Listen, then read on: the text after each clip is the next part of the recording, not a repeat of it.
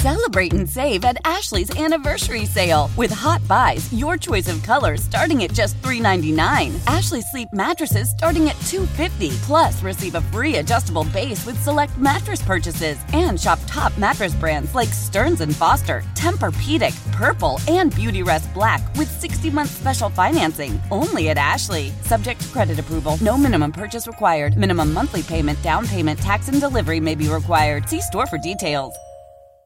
Let Tend Dental make your dream smile a reality. We offer a variety of top-rated treatments, including Invisalign aligners. And for a limited time, Tend is offering $750 off orthodontic treatments. Offer valid through January 31st, so don't wait. Visit hellotend.com/sale. That's hellotend.com/sale. And book your free consult today.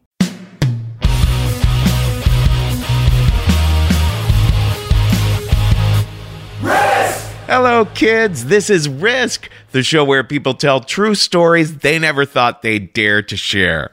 I'm Kevin Allison, and every Thursday we release these special episodes that we're calling Classic Risk Singles. Each of these episodes features just one story from our earlier years. If you're new to Risk, you should know that the podcast can be very uncensored. This week, a story by Ray Christian that he first shared on the podcast in February of 2015. Here's Ray now with a story we call Child's Play.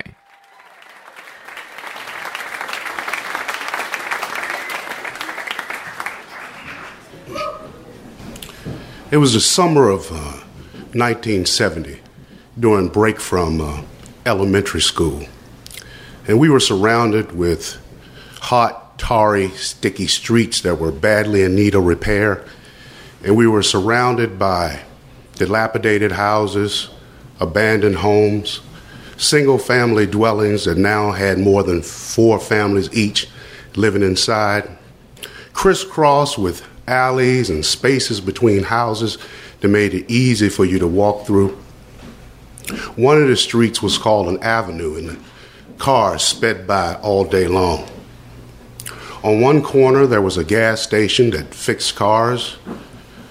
On another corner, there was a pool hall that was active 24 hours a day.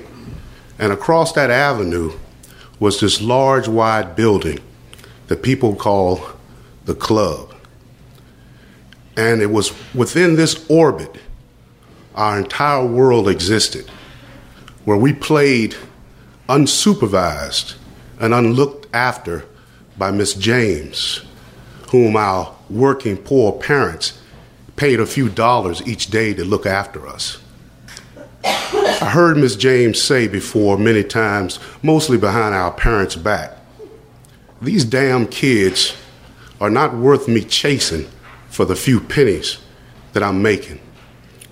So with this attitude, we remained unsupervised to run amok in the neighborhood and to play with whatever the environment offered to us. As a group, we were the 2 Daniel brothers, Tim and Mo. Tim was 13 years old in the 4th grade. His brother, Mo, his little brother, was 11 years old in the 5th grade. Then there was Fred, who was 11 years old, but he had no front teeth. Then there was me, 11 years old, and ironically, my mother cleaned houses and she babysat white kids for a living. So, as a group, we went about unsupervised and we played with whatever we could find. In particular, we played in the alleys. The alley by the gas station gave us the most stuff to play with. Everything that they would dispose of, oil cans, tires, batteries, we played with. One of our favorite games was to stack up dead old car batteries, and they were heavy. And one time, Fred, he started stacking up these car batteries, and he got them really high, and it started to tip, and some fluid splashed out, and it got on his face and on his arms. And he screamed. But nothing happened right away. Then his skin started turning white, and it peeled off. He started crying, and he ran off. The informal rule of our play was, anytime you started to cry, the game was over. One of the other things we liked to play with was the nuts and bolts that we found in the alley. We would throw them at each other. We'd throw them up in the air, throw them up against the side of buildings. But more than nuts and bolts, we liked to play with spark plugs. The thing about a spark plug is just like a plug of metal surrounded by ceramic. And the thing about it is the weight. It's heavy for its size. And one of the kids said to me, "Ray, you ever heard the sound of a spark plug when it hit the ground?" I said, "Nah." He said, "Take it and throw it on the ground." So I picked up the spark plug and I threw it down on the ground, and it started to bounce, and it made this funny, strange, reverberating, echoey kind of sound. It was like boing. So I surmised in my 11-year-old mind that whatever this thing came in contact with, it would bounce.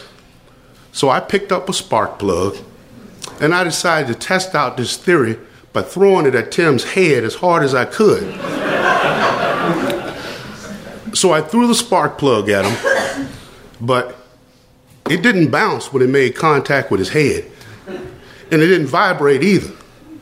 In fact, when it made contact with the side of his head, it just made a thud sound, and it fell to the ground.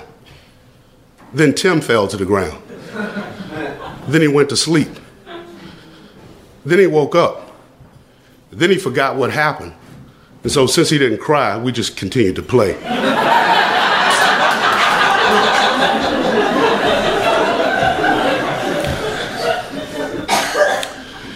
We also like to play with the old tires that we would find in the alley. We would roll them around the corners. We would sit on them and make car noises. Vroom, vroom. And sometimes we would take these tires and we would roll them into the avenue by accident. Sometimes on purpose. Well, one time we were rolling the tires and we rolled them into an avenue, and two cars almost collided trying to avoid the tires. They squealed on brakes. One car actually hit the curb and ran up on the sidewalk and knocked over a sign. And the guy got out of the car and he chased us. And he actually caught Mo, and he pulled off his belt and he beat his ass. Shortly after that, his brother Tim, he ran after an imaginary tire into the avenue. But he got hit by a real car. Broke his leg in 3 places. The bones were sticking out of the skin and bleeding. But we continued to play anyway. One of the things we like to play with a lot, of course, were balloons, but we never had a lot of balloons. Every time we would get some, we would end up popping them the same day. But one day I was walking through the alley and I saw this balloon sitting there. It's a white balloon. And I noticed that the part of the balloon that you blow up, it was a lot larger and rounder than the balloons that I normally would play with. But I could tell that somebody had used it before because it had spit in it.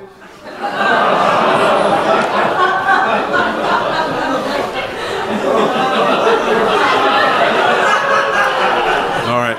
My spidey senses are telling me that somebody is wanting to say, "Ray, explain to us what it tasted like."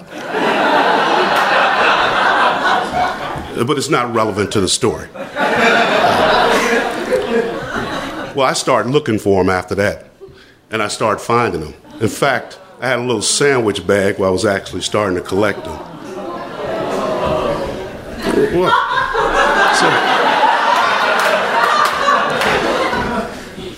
So it was this guy in the neighborhood I was walking with. He didn't normally play with us a lot. And we were walking together, and I saw one on the ground, and I bent down to pick it up, and he said, "Stop! Don't touch that. It's nasty. Don't you know what that is?" I said, "Of course I know what it is. All you have to do is clean it off, and it's good." He said, "Oh, well, okay then."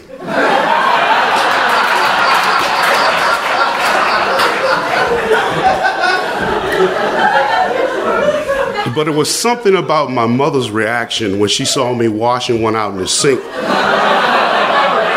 And she almost killed herself trying to take it away from me. She made me gargle with vinegar, and she threw away my stash. That and something I heard in health class about semen made me give up the balloons reluctantly.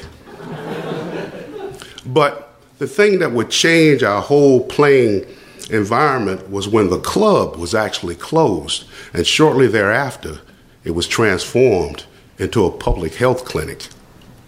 And outside that health clinic was this big old dumpster that they would fill with medical waste. No, this was fun. You could go inside and pull out these long gauzes and bandages that had red and brown and scabby, sticky, slimy things on them. No. You could wrap yourself up and look like a mummy.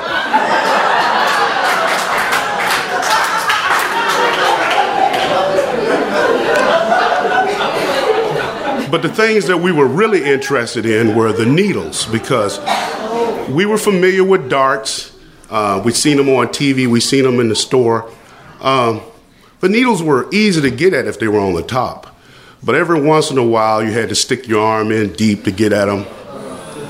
Sometimes you had to jump inside to get at them. Now, you'd get stick in a few places, but it was no more than running into a briar patch or messing with a blackberry bush or something like that. It wasn't really painful. The more dangerous thing you had to worry about is if somebody had shut the door on that thing on top of an old alley cat. And you get caught with a cat in there and he's holding on to a bloody sponge or something, he'll fight you for it.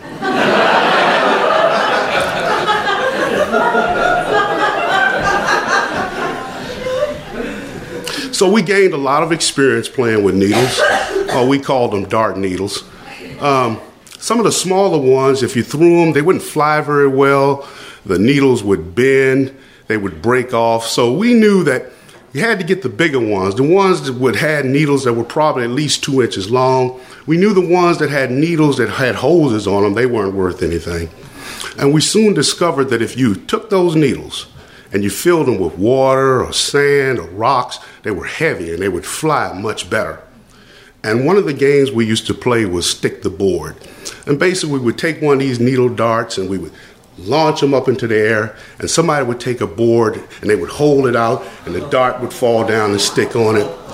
Sometimes we'd lob them at each other and somebody would stick their board up and stick it. Sometimes we learned to do a little spin and stick the board out and catch it. And every once in a while, there was a couple of accidents, you know. But as long as you didn't cry, we could keep on playing. So one day, somebody launched one high into the air, and Fred did his little dance. He spun around. He took his board. He threw it up. The dart came down, and it stuck right in the corner of his eye.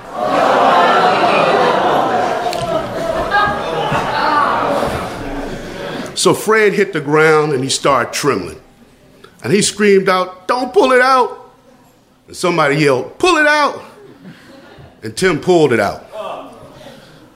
So Fred, he stopped shaking in and he was just staring into space. Then a little small pink tear came out of the corner of his eye. So technically that's crying. So we stopped playing that day. But for some reason, he didn't want to play anymore. Just reflecting on these childhood playing experiences, now that I know something about germ theory, disease transmission, HIV, hepatitis, how lobotomy is performed.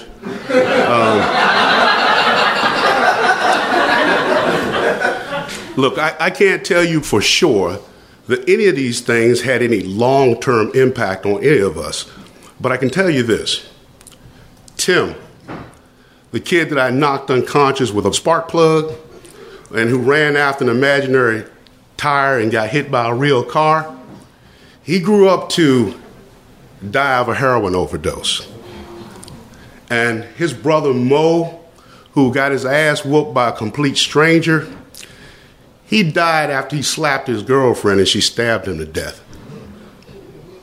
And Fred, who spilled acid on himself and got a needle stuck in the corner of his eye, he was killed trying to rob a pawn shop. And the kid who tasted sperm, he lives.